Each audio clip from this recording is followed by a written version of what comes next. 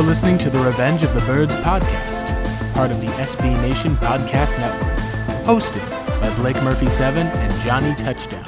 All about your Arizona Cardinals.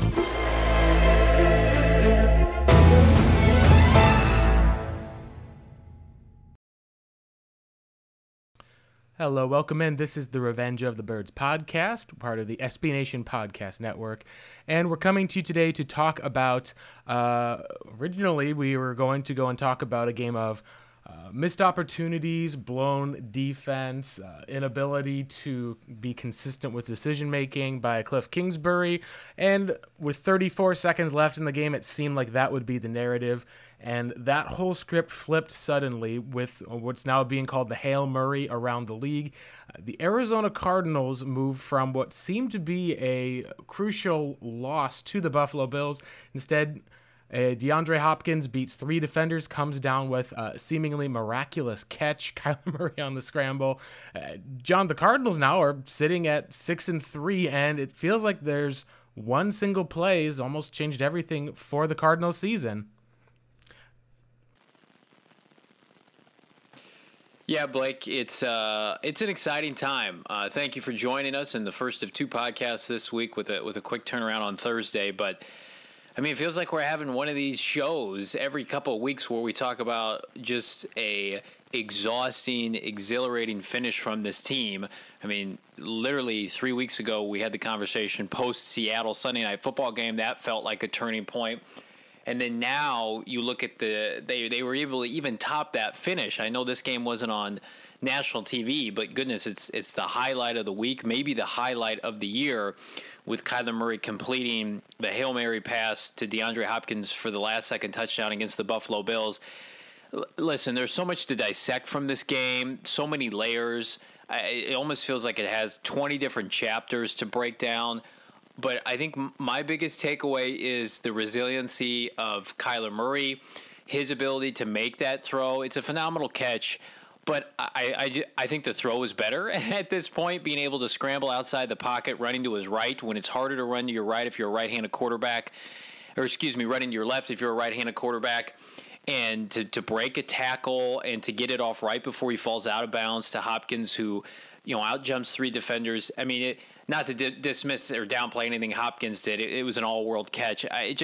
To me, it just showed that we're going to have a special season. This put the icing on the cake. When you think about the fact that the Cardinals, if they had lost this game, falling to 5-4, barely being on the playoff bubble, entering essentially what could be a must-win Thursday night against Seattle, who's upset they got embarrassed again and lost this past week to an in-division rival. So Seattle not looking good within the division to start the year.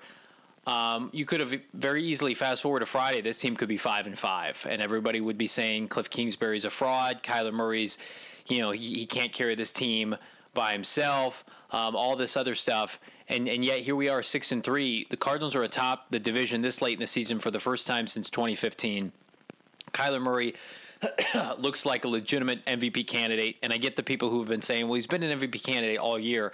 But now, you're leading your division, and you're pulling off finishes like that. Those are the kind of things that MVP voters look at. And I still think he has an uphill climb to secure it. I think the Vegas odds have him fourth or fifth this morning. But just to be in that category, to me, it's never about the award. It's just about consistently contending. And if you hear Kyler Murray, he just wants to win. He just wants to win championships, Super Bowls for this franchise that has never won anything. So I'm excited for what we're seeing from a team that has a lot of resiliency. And I just want to point out the defensive effort in the second half. I was critical of this defense. They were atrocious in Miami. They were the primary reason the team lost to the Miami Dolphins. Kyler Murray did next to everything right outside of that fumble in the opening possession. And the defensive struggles carried into the first half of this game with, I believe it was through four quarters of play dating back to last week, the defense, Blake, had yet to force a punt. They had the opposing offenses, whether it be Miami or Buffalo this week, had secured scoring drives on a double-digit consecutive drives. It was really embarrassing. So I know the Cardinals went into halftime and they quote unquote only gave up 16 points, but they were still on pace to give up 32. They gave up 30. They were still struggling to stop this Josh Allen led attack, and give them credit. Second half, they clamped down, and we'll talk about what I believe one of the reasons that happened. They gave up 14 points, 7 in the third, 7 in the fourth, and they gave this team multiple chances to put this game away. If you date back to after the Cardinals took a lead of, I believe it was 26-23, Buffalo had 3 drives in which they kind of spun out of control. They had an interception of Patrick Peterson. They had that penalty-laden drive with 3rd and 33 where the Cardinals got a punt. And then they had the Drake Kirkpatrick interception. Any of those instances, if the Cardinals punch it into the end zone, the game's probably over, and the Cardinals were unable to do that. And I think that was why this loss was about to be so dejecting, is you gave Buffalo the last possession they needed to go down and score with Stephon Diggs making a terrific catch, Beasley making that ridiculous one-handed catch on 3rd down to keep the drive alive. Had this game ended in a loss, which it looked like it was going to be, a 30-26 Cardinal loss, I was prepared to get on this podcast and rip the play calling of Cliff Kingsbury. It would have been back-to-back fourth quarters in which the Cardinals wouldn't have scored at all against the AFC East. And now you look at this team, they've got renewed life. They moved 75 yards in 39 seconds of play or 35 seconds of play to be able to go down the field. Kyler Murray, cool, calm, and collected, hitting the passes that he needed to. The offensive line protecting well enough to be able to get that last throw off. And to me, Blake, kind of end this little opening rant on, I believe it's a game-changing win that just catapults them not only into the postseason, picture for good, because I do believe now that they're on a fast track to January football. I believe it puts them in not necessarily the driver's seat, but a division contender that I had some legitimate doubts about before this finish. Yeah, John, it's in this sense, it's a relief. We've talked a lot about how when you're in the NFL, it's very, very difficult to stay relevant when you're dropping multiple games in a row. If you drop 2 games in a row, you basically lose a bit of relevancy. You have to then make up that ground by basically winning, 2 or 3 games in a row to be able to continue in the playoff picture, because there's so many teams out there every given Sunday that, as we said with the Dolphins game, it was a missed opportunity for the Cardinals to take a lead on a Seattle team that had gotten beat up by Buffalo that week. Following it up with another loss and then going to Seattle, if you're talking about, like you said, going to a 5-5 type of record, suddenly these games that were going to seem winnable suddenly turn into not just must wins, but did the Cardinals maybe have to finish at 10-6? They get to 9-7, and you look back at that one game going, gosh, if they had just managed to, be able to score in the Dolphins game, or just managed to go against Buffalo, or had just managed to be able to kind of beat the Seahawks and not drop those games in a row. That is no longer the case. Some of that, I think, as far as for looking at the narrative of how this game went, there were multiple kind of shifts that we got to see as far as for the game place. It really started at the beginning of the game with another slow start from the Arizona Cardinals. They had multiple long drives that were only able to be accomplished in field goals. So credit to Zane Gonzalez for bouncing back after the miss last week. He had every extra point and every field goal. It wasn't like it was too difficult for the most part. 2 of those kicks came from within essentially the Buffalo Bills 10-yard line. The Cardinals, to me, the missed opportunities that you saw in the first half ultimately were, the Cardinals, they decided not to go for it from the Buffalo 5-yard line on 4th down. They maybe forced the ball a little bit to DeAndre Hopkins versus they ran the ball once with Kyler and then passed it twice, decided to kick the field goal to come away with points. I think you're fine as far as you don't need to fault Arizona as much for that. When you look at least, though, earlier when the Cardinals punt on the next play, trade field goals, I think there was 4 straight drives that ended in 4 straight field goals for both teams. The very kind of crux or turning point, I would say, that seemed like it was going against the Cards was when you go on a 16-play drive, take about 4 minutes off the clock, and you're there at 3rd and goal at the Buffalo 3, and you miss the pass to Larry Fitzgerald. You decide to settle for a field goal with 1:24 left on the clock. It was just way too much time for Buffalo to have left. I felt like that Cliff needed to go for it. Trust Kyler, trust his legs. It's something that's worked all season, at least for the most part. And then if worst, hey, at least you're going to be pinning Buffalo on the 1 or 2 yard line. Hope that maybe you can get a playoff, force some type of a turnover. And instead, what ends up happening is that you kick the field goal, Buffalo drives all the way down, scores, and suddenly goes up by 7 points. You're like, oh gosh, like it's kind of that late half collapses that we had seen from the team as far as a turning point. Now, the change that happens after coming out of the halftime, you make your halftime adjustments, force a punt from Buffalo so they don't go up at least with that touchdown to kind of get to an unreachable level. Kenyon Drake fumbles the ball, kind of pitches it right back to them. You're in Cardinal territory, and the Bills score. At that point, at 23-9, it feels like that the Arizona Cardinals of yesteryear, it would have been done. Like, you're talking about how you're probably not going to be able to come back. It's maybe garbage time the rest of the game. To see the resilience of the Cardinals team after that to then go on another 9-play, 75-yard touchdown drive and then force a punt after that, it just showed a resilience, like you talked about, John, to the team. And I think a lot of that does come down to the leadership as far as not just, the coaching staff with making those adjustments, but it comes down to the quarterback, the line, all of them trusting each other, and the defense being able to step up and make plays. It got to the point where the Cardinals, like you said, they were able to finally get a pick of Josh Allen. Patrick Peterson had 3 attempts, finally got one of them, I believe, at least. You go down, you score a touchdown, and take the lead. You then force a punt, and at that point, it seemed like, all right, the Cardinals, this is great. They're at the Buffalo 35-yard line, driving down your in-field goal range. Even if you don't get a touchdown, you can kind of get up enough on Buffalo to force them to have to go for a touchdown in the fourth quarter, 9 minutes left. It feels like you may be able to have the game in hand if you score. At that point, you have a poor throw from Kyler Murray. That's not to say that it was like a awful throw. It was just, it was slightly behind Larry Fitzgerald. He gets his arm under it, hits the ground, ball bounces in the air, and just kind of that fluke of nature gets it right back to the Bills. You even are still able to punt it after that for the most part and then pick off. It's just this crazy defensive stance where the defense, at least for the most part, did their job. They stopped Buffalo from, forced, I believe it was, from even scoring. They didn't even get a field goal out of it. You have a pick that's taken care of by, I believe it was Drake Kirkpatrick. We talked about it. It's like, all right, that's got to be it. That's got to be the icing on the cake. That's game over. The Cardinals then go 3 and out twice. And the Bills then go on a 12-play, 70-yard drive, and you're like, oh gosh, this is kind of what the Arizona Cardinals were get to come back to. And I want to talk a bit about the play calling here, John, because as we got to see the first kind of takeover by the Cardinals, at least they had that 3 and out. You tried to run the ball. You had 4 or 5 yards up the middle. Kyler Murray takes a terrible sack on 3rd and 1, trying to pick up the first down there. You had a punt at least for that one. And it essentially ends up being, I believe it was offensive holding, I think at least, that pushed it back for the most part. You got kind of lucky for that. After that interception by Drake Kirkpatrick, that should honestly have ended the game with 4 minutes left in the fourth. You throw it 3 times to DeAndre Hopkins. Cliff said after the game they were trying to be aggressive, take advantage of some one-on-one.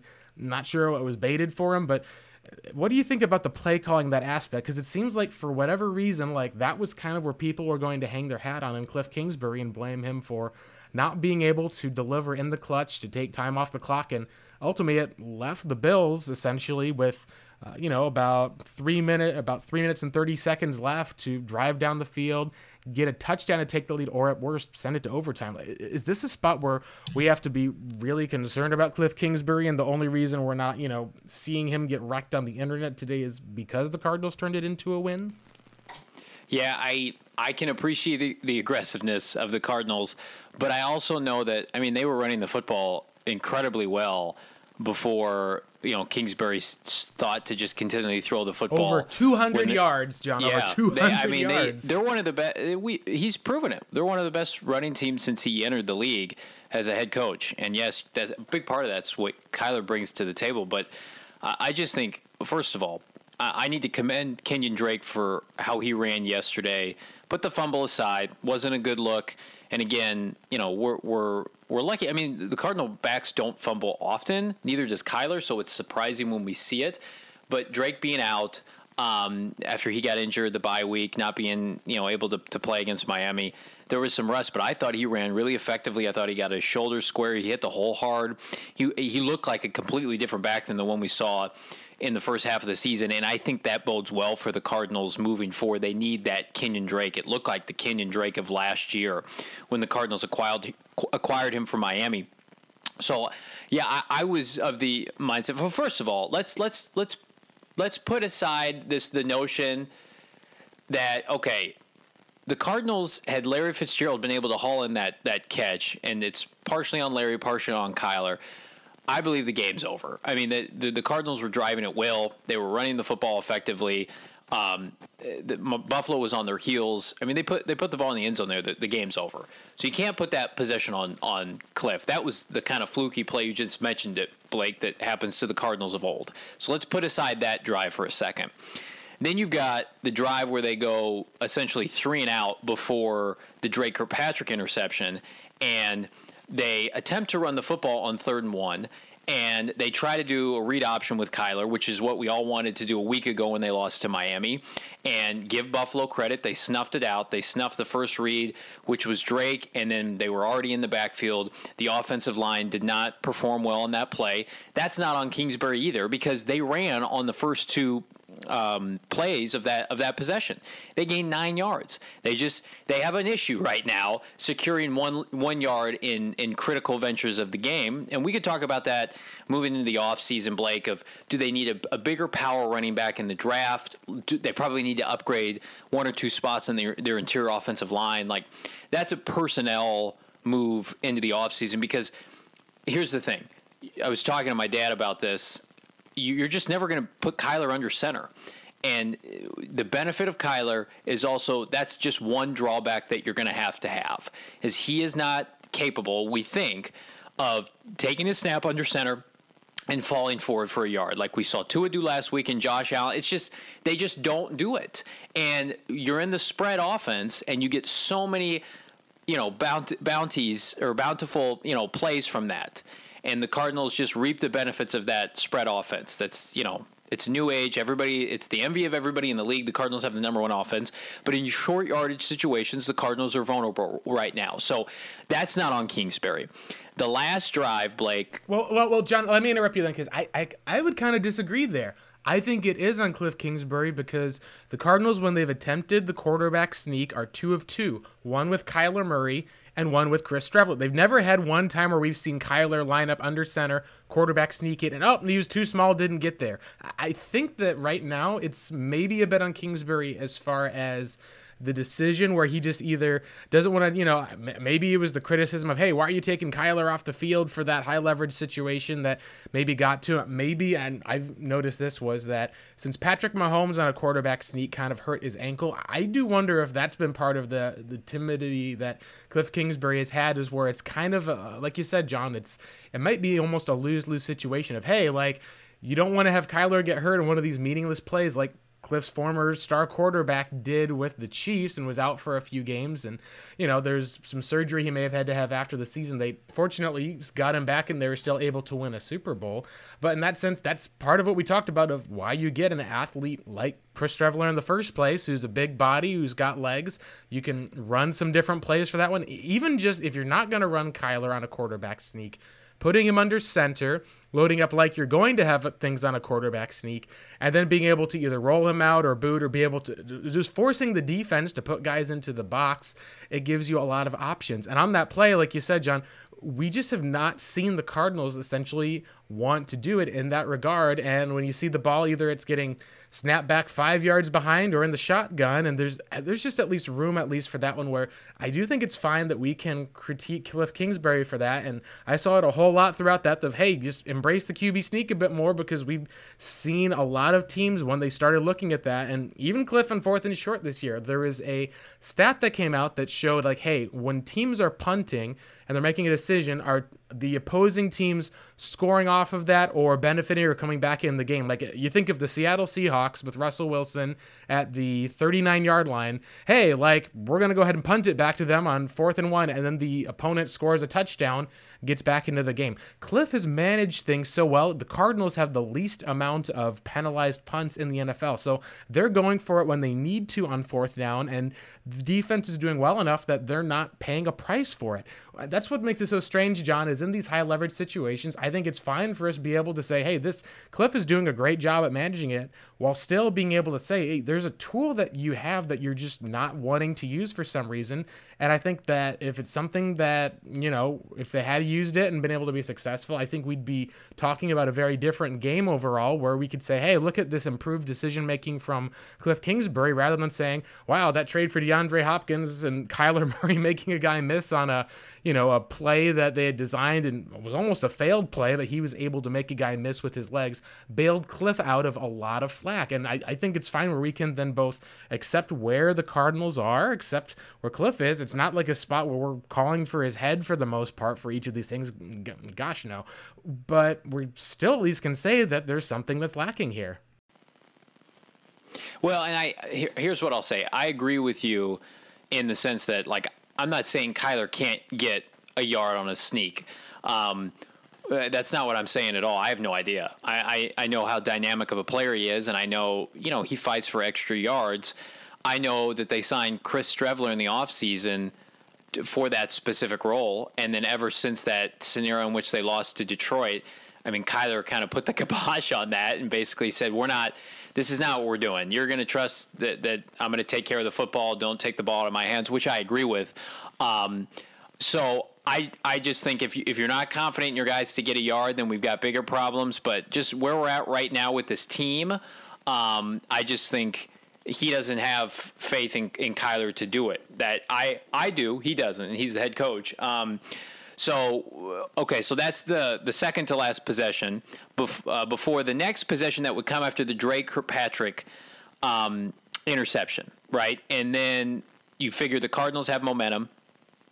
They're almost about ready to hit midfield, and they're throwing every down, and it looks completely disorganized, and Kyler takes a sack, and I get Kingsbury's idea of we want to be aggressive, but I also think that, listen, your defense you're playing with house money with this defense right now because you didn't expect this kind of outing in the second half. You're getting it, and they've given you time after time. Eventually, Vance Joseph's defense historically is going to rear its ugly head and show you what it really is, and that's, for the most part, a liability. And so I just think that he needs to play with a mindset. I mean, it's one thing to be aggressive throughout the duration of the game. I love the 4th and 5 call completion to Dan Arnold. But when you have the lead and you're running the football effectively like that with Kyler and with Drake and with Edmonds, and Buffalo has multiple players in their back seven that are out. They lost the rookie linebacker from Iowa, who's a nice player. I just think at that point they were so vulnerable that you just can keep lining them up and force them to stop it until they stop it, especially with the way Drake was running. So, I mean, Kingsbury is very much damned if you do, damned if you don't, because we were ridiculing him last week because he wouldn't keep the ball in Kyler's hands. And then this week, Kyler wasn't particularly sharp until that final drive. So I am still a huge believer in Cliff Kingsbury. I know he's got critics around the NFL just because people have been on that narrative that he should have never been given the opportunity to coach at the NFL level as a head coach. And so they're saying, well, Kyler just masks all of Kingsbury's errors. I mean, the Cardinals have the number one offense partially because of Cliff Kingsbury. Does he need to work on some of his in-game coachings? Absolutely. He needs to work on a lot of things. But nobody thought that when they hired him a year ago that he was some refined, ready-made NFL head coach. This was a maturation process with Kyler and Cliff. And when Kyler goes through rough stretches, we have patience, and we should afford Kingsbury that same patience. I think most people feel like with Vance, it's like, well, you've been a head coach, you've been a defensive coordinator, you've had over a year and a half to implement your system. Like, why is this unit still so bad? Whereas with Cliff Kingsbury, we look up and they're leading almost every statistical category in the NFL. They're incredible to watch. They're the envy of the league. And it's like, yeah, but did you see a couple possessions in the fourth quarter? Not great against a team, by the way, that was 7-2. And Sean McDermott, I think, is a top 7 to 10 coach in the NFL, defensive head coach that put together a masterful game plan. I mean, at the end of the day, sometimes you just got to tip your cap to these other coaches and these players. It's the NFL, man. It's the big boys. Everybody gets paid. Everybody's got pride. Nobody's taking, and you're going up against, outside of probably Kansas City, the best team in the AFC that had been playing well recently after a little bit of a downturn, that had just beaten a division rival Seattle, and they're feeling good about themselves. So the Cardinals took their best shot yesterday, and I mean, in all actuality, after what they did in the second half, they should have won that game handedly. Now, thank goodness they came out with a win, and I know a lot of people are saying, well, they stole the victory. The Cardinals didn't play great in the first half. They had a lot of miscues in the red zone that led to field goals. That's not their capable game plan. And they took the lead still in the second half despite all that. And then, yes, they didn't maximize their opportunities in the fourth quarter, but I believe just what I saw yesterday, Cardinals were a better football team. Patrick Peterson dropped 2 interceptions from Josh Allen.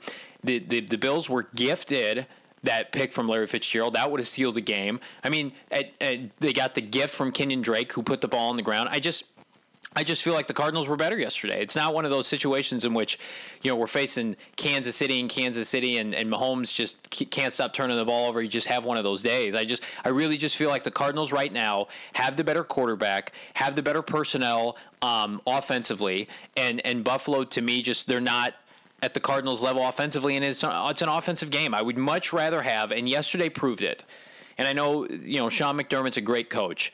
I would rather have the offensive coach with my quarterback, because at the end of the day, you got to score points to win. And the Cardinals consistently are winning games because they're putting points up in the 30s. That they've scored 30 points in 4+ games. And that's how you win in the NFL. Rarely you're going to have those kind of outings like we had it last week against Miami, where the defense literally, if the defense had gotten one more stop, the Cardinals win that game against Miami, and they just couldn't do it, right? If the Cardinals play like this the rest of the year, they're going to be a force in the NFC. Whereas, you can be a great defensive team. We're going to see a great defensive team later tonight in the Chicago Bears on Monday Night Football. No one takes them seriously. Vic Fangio in Denver, they're a good defensive team. Nobody cares. Nobody takes them seriously. If you don't have a prolific offense in 2020, led by a head coach and I believe a quarterback combo, you're not going anywhere. You are not going anywhere. So, even with Kingsbury and all of his faults, I would still much rather have him leading the charge than a throwaway defensive head coach. And I'm not putting McDermott in that category. I'm just saying, just in general, this is probably, Blake, if you were to look back on the hiring when it took place and where the Cardinals are at now, to me, they're way ahead of the maturation process. I would have thought it would have taken them at least another year and another offseason of additions to get to this point win-loss record. Cliff Kingsbury has eclipsed my expectations in year 2, and so sometimes I admittedly have to take a step back, and I'm saying, are we being fair here? This guy just put up 32 points against Sean McDermott, and I love Christian Kirk. Outside of Hopkins, I mean, where are their elite playmakers offensively? They're just they're non-existent right now. Just think of what he's going to do if he has another offseason of adding some legitimacy, weapons-wise. So we're all critical because we're all, armchair quarterbacks, armchair head coaches. But Cliff Kingsbury's a pretty good offensive coach. Yeah, John, like you said, as far as for how it goes, Brian Daboll's done a fantastic job with the Bills. They've got weapons galore for Josh Allen to throw to. What's interesting to me is the game plan. It didn't even feature the running game. They only had 18 rushing attempts overall. Cardinals more than doubled that. You talk about outside of Josh Allen averaging 5.4 yards a carry on a lot of scrambles, and then there was the one big designed run where he had a 15-yard run up the middle. Other than that, really, the biggest missed opportunity may have been that deep pass to Zach Moss that Allen had for a touchdown. Didn't see him. Ends up going, I believe, to Cole Beasley instead. They end up scoring a touchdown to Stephon Diggs in any case, but was also that they didn't even attempt to rush. They had essentially 11 carries for 35 yards as far as the rushing attack. They either game planned to try to pick Arizona apart through the air, which ended up having a spot where they had 2 turnovers as a result. They did have a couple of neatly designed plays. The way I think you could look at it overall, John, is that the Cardinals defense still did step up overall, and there were times at least where it felt like the secondary was having issues with a elite route runner like Cole Beasley out of the slot. John Brown gave them essentially one big play but didn't burn them deep, and the one time that he did have a step, Josh Allen just overthrew him for the most part. I think at least when you're talking about these types of matchups and the maturation overall, to be able to recognize what Josh Allen brings with also some of those limitations, like there were 2 or 3 times that I thought that he was going to be sacked. He took no sacks on the day, showing the elusiveness. So that's one of the areas where you have to say, like, this is a playoff team. There's limitations that Josh Allen has that we saw. One of the biggest ones I thought was there was that play where Isaiah Simmons comes in place for the injured Devondre Campbell, gets essentially almost a free rush off the edge. Josh Allen looked like he was dead to rights. There was 2 times I thought Simmons was about to sack Allen. One of them, he ends up kind of getting rid of the ball, and it hits the running back. Like, it looked like it was going to be one of those, oh no, don't throw that ball, it's going to be picked type of Josh Allen throws. Instead, it does get to Devin Singletary. But like what you said, John, it showed ultimately that in this area, the Cardinals, and we have to give them, I think, a bit more credit because, as we've seen, they're a second-half team. They make adjustments. When you look at Absolutely. how the coming out of the half, the Bills, up until that Stephon Diggs touchdown, had only gotten 7 points, despite the fact that in the first half they had scored 16. So after the first touchdown, the Cardinals held them to 3 field goals. And then in the second half, they basically forced punt. They did score 1 touchdown as Buffalo went, but the Cardinals went and put up 17 points in that third quarter. So you're talking about essentially going from being this team that had only kicked field goals and was settling to taking the lead in 1 quarter's worth of time. The explosiveness that you're able to see from Kyler is not there without the adjustments that you have on the defensive side to hold the Bills to, not getting any points and then being able to score rapidly and seeing that turnaround. What I think you're right about, though, is that there's still at least limitations that the Cardinals showed of why we've had a hard time seeing them as being like this elite team. We say, hey, good teams win these games. Great teams, I think, have a chance to be able to win these games in the clutch to have a special type of season. And that's where I think the narrative at least can shift, because right now what we got to see overall, John, was quite a bit of redemptions. And I didn't need to point this out. We talked about Kenyon Drake, who he ended up having I believe it was 100 rushing yards on the day. He had 16 carries. He essentially, when we were talking about him not even being on the team after the injury he took, he turned out it was not nearly as bad as it was. He missed essentially 1 game with the Dolphins. To go back and to not only be able to go and rush for 100 yards after coming off of missing a week, but to bounce back from that fumble that he essentially gave in Cardinals territory to the Bills, and then to see Bruce Arians trust him. Because this was what went through my mind looking at these decisions that Cliff Kingsbury made and seeing kind of the similarities and then the contrast.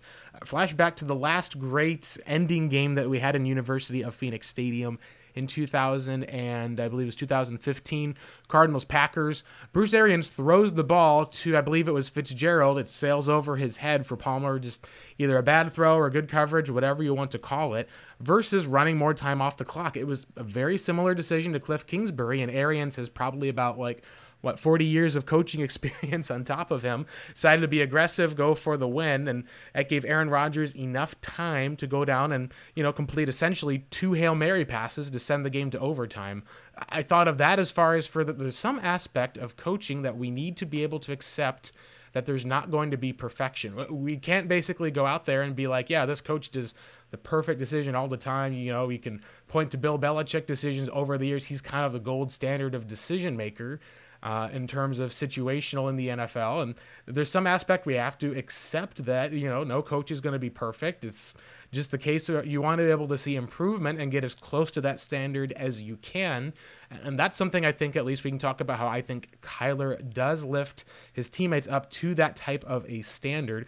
But what we also got to see was after that fumble, Cliff Kingsbury went out and still trusted Kenyon Drake, and Drake ultimately rewarded him with a 100-yard game. They were able to milk up some of the clock, and it was a bummer that they didn't trust Drake on, that last ultimate, I should say, drive that they got where they did have the 3-and-out, trying to be aggressive and hit Hopkins one-on-one.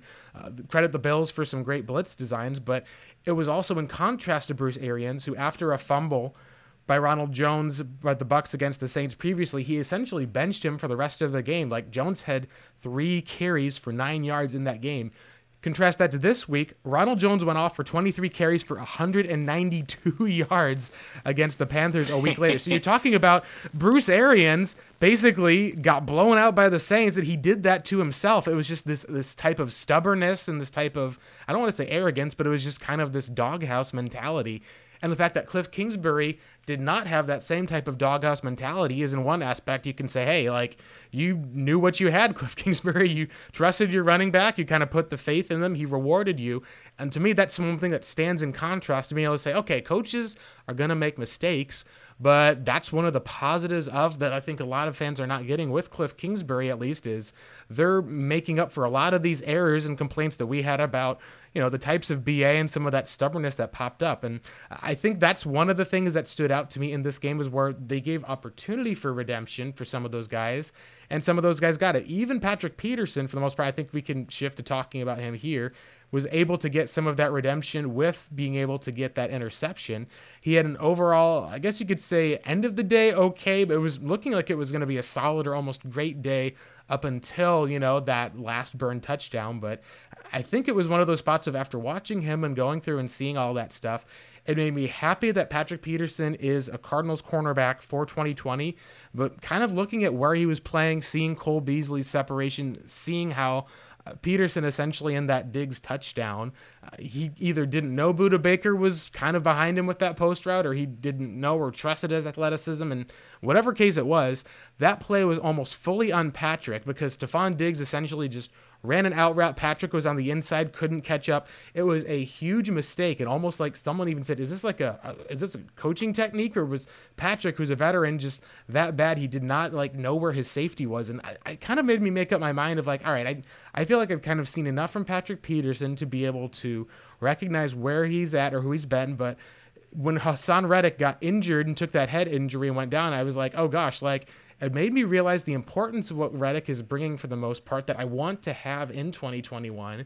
And it made me realize I'd probably be more comfortable being able to move off of Patrick Peterson even more than I had thought. And, maybe they both proved me wrong later this season. But what were your thoughts, at least on Peterson, John? Because no one, I think, was happier that DeAndre Hopkins caught that pass than Patrick Peterson, with a huge smile on his face post-game, interviewing Hopkins about that catch that he made, about being the best wide receiver in the NFL.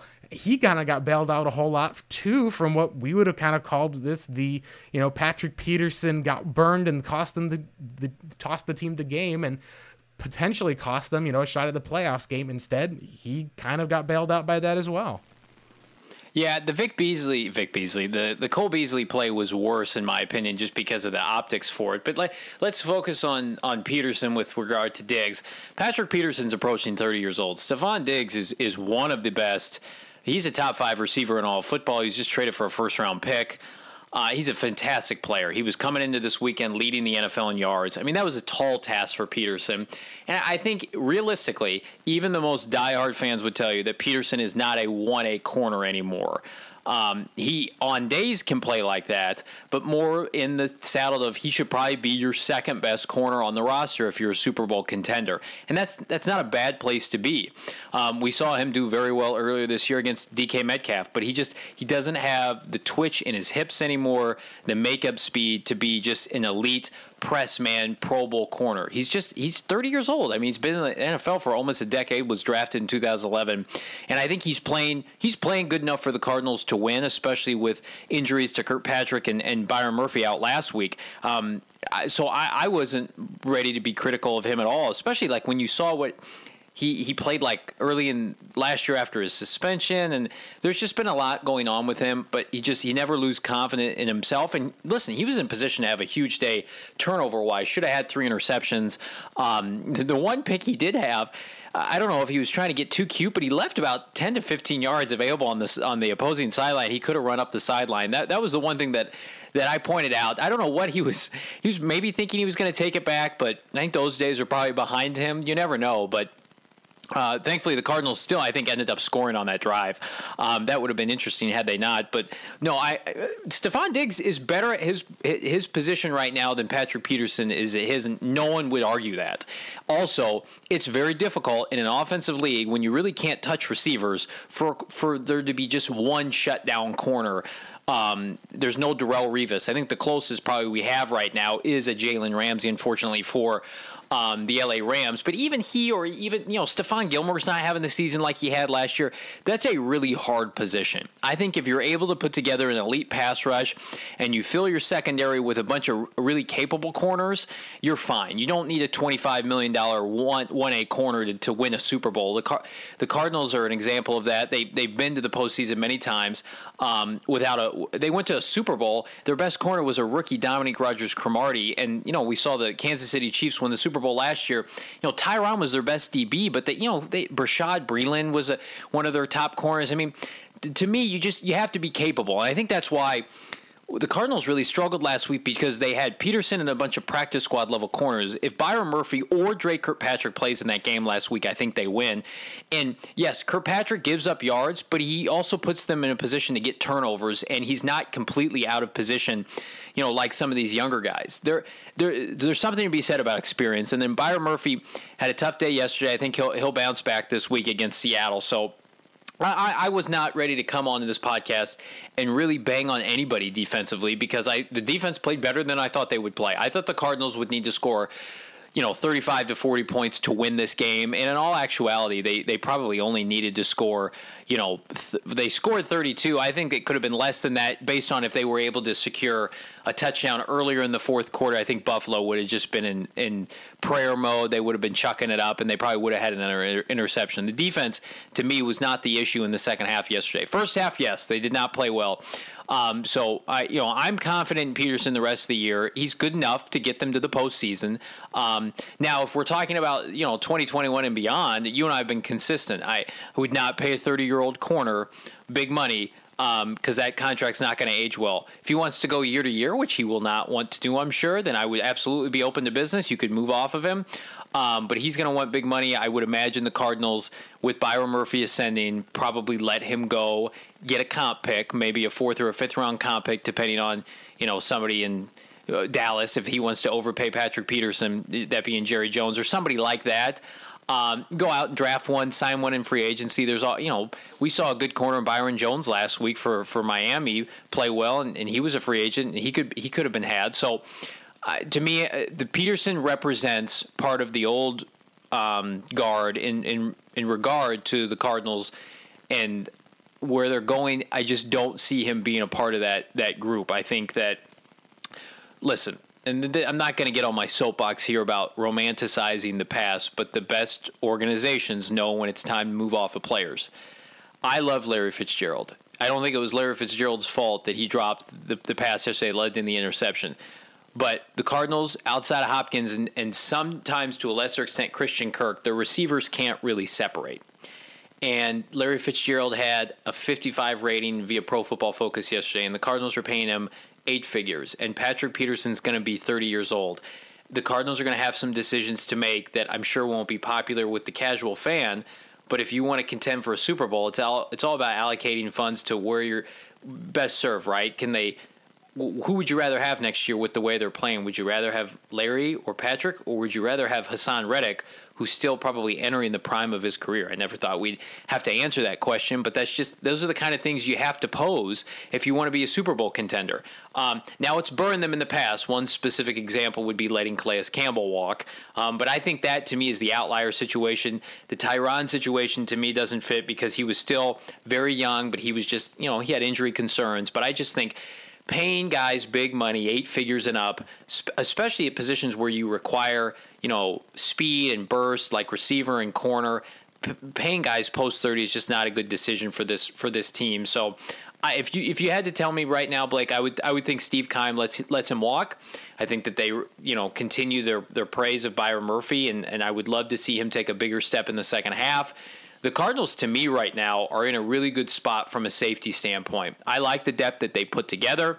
Buddha and Jalen and Deontay and Chris Bangio, that's a solid group, assuming that Jalen and Buddha continue to ascend. And then you've got Byron Murphy, and you've got maybe a little bit of cash to play around with there. So, and I think that if you were to start playing consistently a little bit more of the 8th overall pick, that can help cover up some warts on the back end as well, in your back seven. So if I had to guess right now, I would say Patrick Peterson probably doesn't return, but I'm happy to, I would love to see both he and Larry go out with a bang this year, but who knows what's going to happen. And I'm not proclaiming that Larry won't be back, but goodness, $8 million or 8 figures, not even 8 million, but 8 figures for, a third or fourth receiver that's having some issues this year. His, in the number one offense, he's not going to have Blake 500 yards receiving. Let's be smart with our funds. That's all I'm saying. Yeah, and like you said, John, the goal for the Cardinals, I think, right now, and this is where things have kind of moved into a different stratosphere, is you said the goal all along has been playoffs, and part of that is because you just, with everything that's gone through, it would be a awesome reward to be able to get playoff Larry at least for one last kind of run. And like we said, the Cardinals right now are ready for that. Right now, they've got the number one offense. Their defense has, not been maybe a top 10 defense, but they're forcing turnovers now at a higher rate. This team at least is ready to be able to compete, and in a pretty wide open NFC.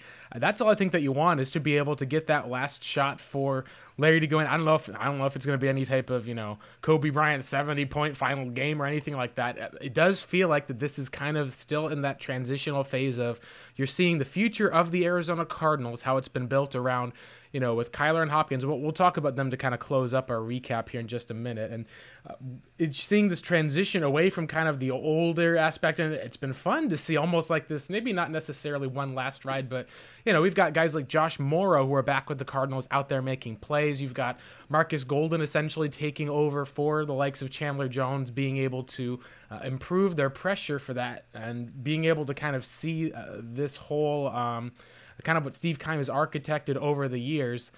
Like we talk about the Big Four all the time, at least, this seems like it's kind of nearing the end of the road, and because of the play that the Cardinals have and because of the direction, it's not like it's too painful. Like, if it would feel, I think, if J.J. Watt was traded, say, to like the Packers or something like that for a Texans fan, it would feel painful to you to be able to say, oh gosh, like he's gonna go get a shot for a ring, but it just felt like there would be something that wouldn't be satisfying. And the Cardinals, for what they're doing this year, if this is truly the end of the road for those two, we still have to figure out what's going to go on with Chandler Jones when he comes back in 2021 after that injury. There's a whole lot we can get into as far as next year, but exactly, there's a lot that's there, but you can at least see the direction of where the Cardinals are going, and it feels like it's at least this is kind of what you had wanted, because there's so few amount of teams, at least, who really get to have that chance to go out there and be able to deliver in that sense of being able to at least get another shot at it. I just think of, the likes of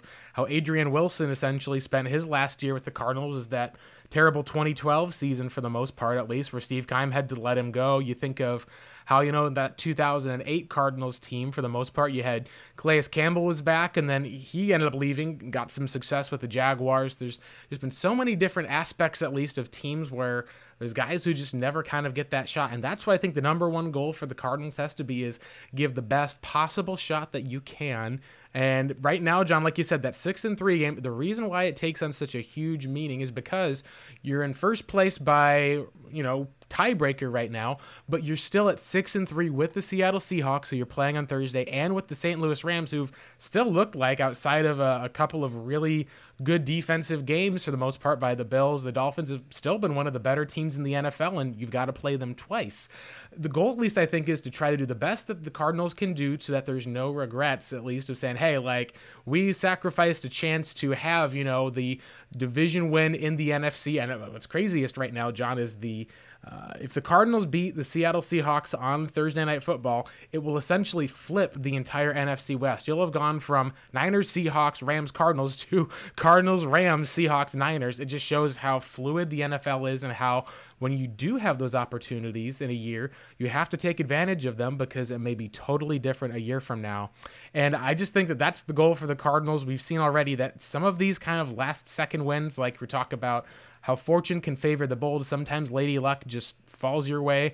I think we've seen that already with how the Cardinals, with that interception of Russ, with how things fell their way, with how they were able to have that late pass breakup in the Niners game, and then to this game with the incredible Hail Mary. There's things that have just kind of fallen Arizona's way, and I think that's where you need the team to look at this as a launching point and say, hey, we know we've got flaws, but we also know that we've got a team that's built that can beat anybody. And even more importantly, John, as we get to this, we've got a quarterback who can beat anybody. And we need to spend, I think, the rest of our time here today talking just about how, with Kyler Murray and the attitude that what he brings, but also just the special player that he is. There's so few quarterbacks. I think it's like, Wilson, Rodgers, Mahomes, some of these guys who have been kind of these dual threats who could even get that pass off, much less put it in that place. There's so few NFL teams who have a quarterback like that or could even dream of kind of pulling off a play like that, much less the confidence the Cardinals now can have of, having that type of guy in Kyler Murray. He has taken his play to a level that, we tried to be realistic about this year, saying, hey, he may have 4,500 total yards or so. He'll maybe get about 30 touchdowns or so. Maybe you get about, a certain number of rushing touchdowns. And then all of a sudden he just started taking off this year in the run game. You're like, oh, Kyler's running now, and he's doing a great job at it. And he's scoring rushing touchdowns at a clip that through 10 weeks has, I think it was 10 rushing touchdowns. He probably is going to be, if he stays healthy, able to break the all-time rushing touchdown record. And he's still then throwing the ball and dropping dimes on teams. It just is one of those spots of where we kind of, I think, as Arizona Cardinals fans, aren't realizing how spoiled we are as far as we're experiencing all of this without the context of how terrible the quarterbacks have been around there, and also how terrible the quarterbacks have been in the NFL. We're not complaining about whether Nick Foles or Mitch Trubisky gives you a better chance to win. We're like, oh man, should have gone for it on fourth down there to put the game away. It's a drastically different experience that we've never had before, and I think we're also not recognizing how good Kyler is in that result of right now, whether you're talking about him statistically, he's right up there statistically with the top quarterbacks in the game. I think that he probably is one of those guys that, well, not only you can say he can launch himself into the MVP race if the Cardinals are able to, pull away and beat Seattle for the most part. Maybe even he'll hang around if he plays hard in that game too. But we're talking about a quarterback who, when you look at the scope of the NFL, how many guys would you take ahead of him right now? I mean, we talked about him being probably in the top 5 just because of age and ability for all of that. But it's gosh, outside of the likes of Watson, Mahomes, he's certainly passed up Lamar Jackson through this year just because we've seen some regression in the passing game from Lamar, whereas Kyler took a step forward. Is there any quarterback you'd really have besides Mahomes with him? Even Russell Wilson is 32 years old. Deshaun Watson, we've seen he's got mobility, he's got the arm for that, and he's having a career year right now without the likes of DeAndre Hopkins. But we've just seen at least the ability that Kyler has to lift his team up and over the top and essentially carry the team to wins for that one. And all he needed for the most part was, it looks like, the likes of a DeAndre Hopkins, and that's why the Texans right now, despite the play of Deshaun Watson, looking like they're bound for a top 5 pick. I think, John, it's one of those spots of we could be looking at this type of, we had hoped for, second-year explosion like Mahomes, like Jackson had. We're in the middle of it. We need to at least admit that. We were thinking, hey, maybe this happens, and it's definitely happening now, and I don't think we're talking enough about that, especially with in the scope of the rest of the NFL. It's just crazy, John, and it's something that we as Cardinals fans need to treasure and need to account for because, you're going to miss it when it's gone, like we've known personally from the likes of Warner and Palmer. And for this to be happening when he's 23 years old, I just don't think we're realizing how crazy it is. Yeah, and I think people need to live in the moment because we've seen so many quarterbacks in recent memory, just like over the past 5 years, have that one great season and then flame out for whatever reason. And I'm not at all suggesting that could be Kyler Murray. But, I mean, what's happened to Carson Wentz? Dak Prescott is now, his future might be semi in limbo compared to what he's done without, exiting his rookie contract. Lamar, even somebody like Robert Griffin III, Andrew Luck now is retired. I mean, things don't last. as long as you hope. And that's why on, I think last week's pod, I said, if this is 10 years, let's enjoy the heck out of the 10 years and try to win a Super Bowl. And I think that speaks to kind of their mindset. That's why you can't be paying some of these older guys, ridiculous contracts because of their namesake. You need to go out and try to put the best. It sounds cliche, but it's not easy for certain owners to say, we need to go out and put the best team around them. And be objective about it. But as far as your question goes, and we can end on this, Blake, I would take Mahomes over Murray just because I just think he is the gold standard for quarterbacks based on his size and his ability. But I also everybody needs to acknowledge the fact that Kyler Murray entered one of the worst scenarios that a quarterback can enter, even with having, his not college coach, but even with having a complete advocate at head coach, and you built the offense around him, which you should do anyway. That's a no-brainer in today's NFL. But just from a personnel standpoint and where Steve Keim was as a professional general manager, there were very few scenarios in recent memory that I think were worse. Andrew Luck in 2012, that was probably worse. I think Cam had more talent on that Carolina team, and we've seen that he had Ron Rivera was a very good coach. He was a defensive coach, but he was a very good coach. Outside of that, and I'm just talking first overall picks, I'm not even talking quarterbacks in the rest of the first round of the last 5 years. I think Kyler was in one of the worst situations you could be in. And again, that's why continually with people banging the drum that, well, he has to take this jump just like Lamar and Mahomes did, I always caution that kind of praise or that prediction because of the rest of this team. And we saw it on display last week. Kyler has to be sensational every week for them to win. And we saw it again yesterday. He can't have 3 possessions in a row where they're not functional or they're going to lose. Their defense isn't good enough. They're not explosive enough, in my opinion, outside of 2 or 3 guys offensively. Their offensive line is solid, and they've got a budding star at left tackle. But, Mahomes has Travis Kelce's going to go in the Hall of Fame. Tyreek Hill is a bona fide Pro Bowl level wide receiver. I would say their second wideout would be Arizona's number 2 wideout easily, and Andy Reid is a Hall of Fame head coach. John Harbaugh is a Hall of Fame head coach. Cliff Kingsbury didn't have a winning record in college. So I just think that, and then defensively, the Cardinals have some of the worst personnel entering last year in the NFL. So I just think that when we entered this season and people said, well, Kyler has a chance to win the MVP, the only shot I thought that he had to win the MVP is if he had a historically great individual season. And he's on pace for that right now, because I never thought in my wildest dreams that the Cardinals would compete for a top seed in the NFC. I thought best case scenario 9-7, 10-6, which is a wild card berth, but you don't give the MVP to wild card berths unless they have, like Adrian Peterson, when he rushed for 2,000 plus yards after he tore his ACL, they gave him the MVP because it was so astonishing what he had done. And since then, you could go back and look at every team every year. Generally, it's guys 1 or 2 seed in the AFC, the NFC, respectively.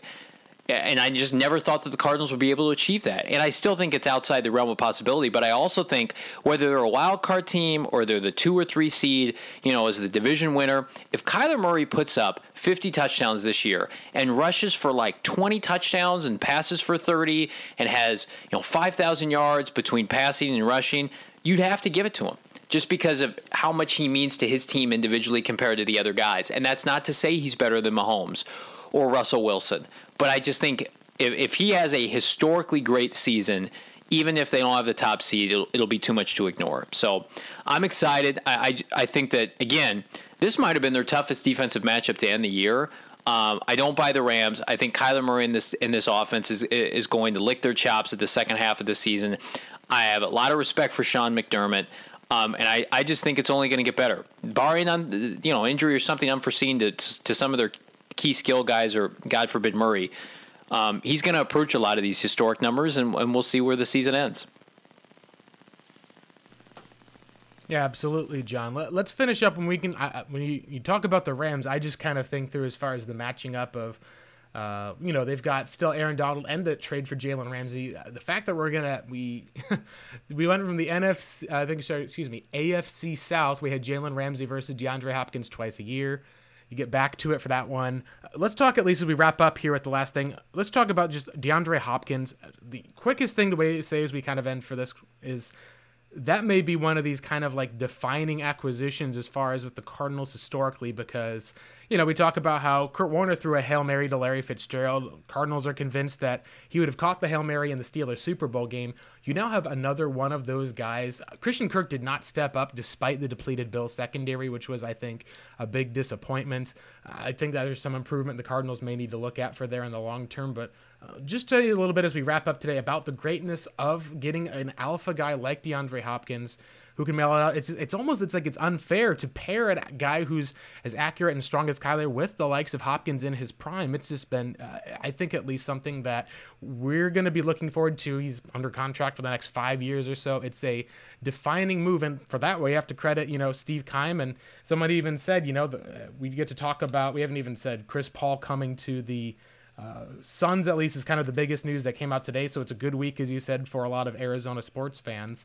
But to have the likes of Kyler Murray, Devin Booker, even seeing Diana Taurasi as far as for with her being the WNBA version of LeBron James, Bill O'Brien is kind of one of those guys where you joke, hey, put him in the Cardinals Ring of Honor after this for that trade. Yeah, absolutely. The Hopkins deal will go down as one of the best in team history, if not the best. It's all about postseason success. If he goes on and has the kind of mark that Larry Fitzgerald did in the postseason in combination with Murray, he'll have his name up in the rafters as well as in the Hall of Fame. So I just think it's unfortunate that Chandler is injured and he's not a part of this team because he's done so much for this franchise as the other marquee player that they traded for, in recent memory. But, Hopkins and Kyler Murray are both on pace to just be, first team All-Pro or second team All-Pro players. And that's a very special thing for an Arizona team that historically doesn't have too many of those. Absolutely. Thank you guys again for joining us so much, at least for that one. John, where can the listeners find you as we head off? Yeah, of course. This is one of two podcasts we're doing this week. We're working to secure a special guest for our Seahawk preview that's going to come out hopefully on Thursday, and then find us in the written form, revengeofthebirds.com, and then I do a post-game Periscope show after every Cardinal contest, which will go live right after the Seahawk game on Thursday night. And Blake, where can they find you? You can find me also on revengeofthebirds.com, as well as at BlakeMurphy7 on Twitter. Thanks again for joining us, guys. You had the Hail Murray for that this week. It is one of the defining sports moments of the year, not just for the Cardinals, but for the NFL. And after that incredible last game between the Cardinals and the Seahawks on Sunday Night Football, which got flexed in to get another nationally televised game, not even time to recover from this one. We'll talk to you guys previewing all of that by Thursday, but this has been the Revenge of the Birds podcast.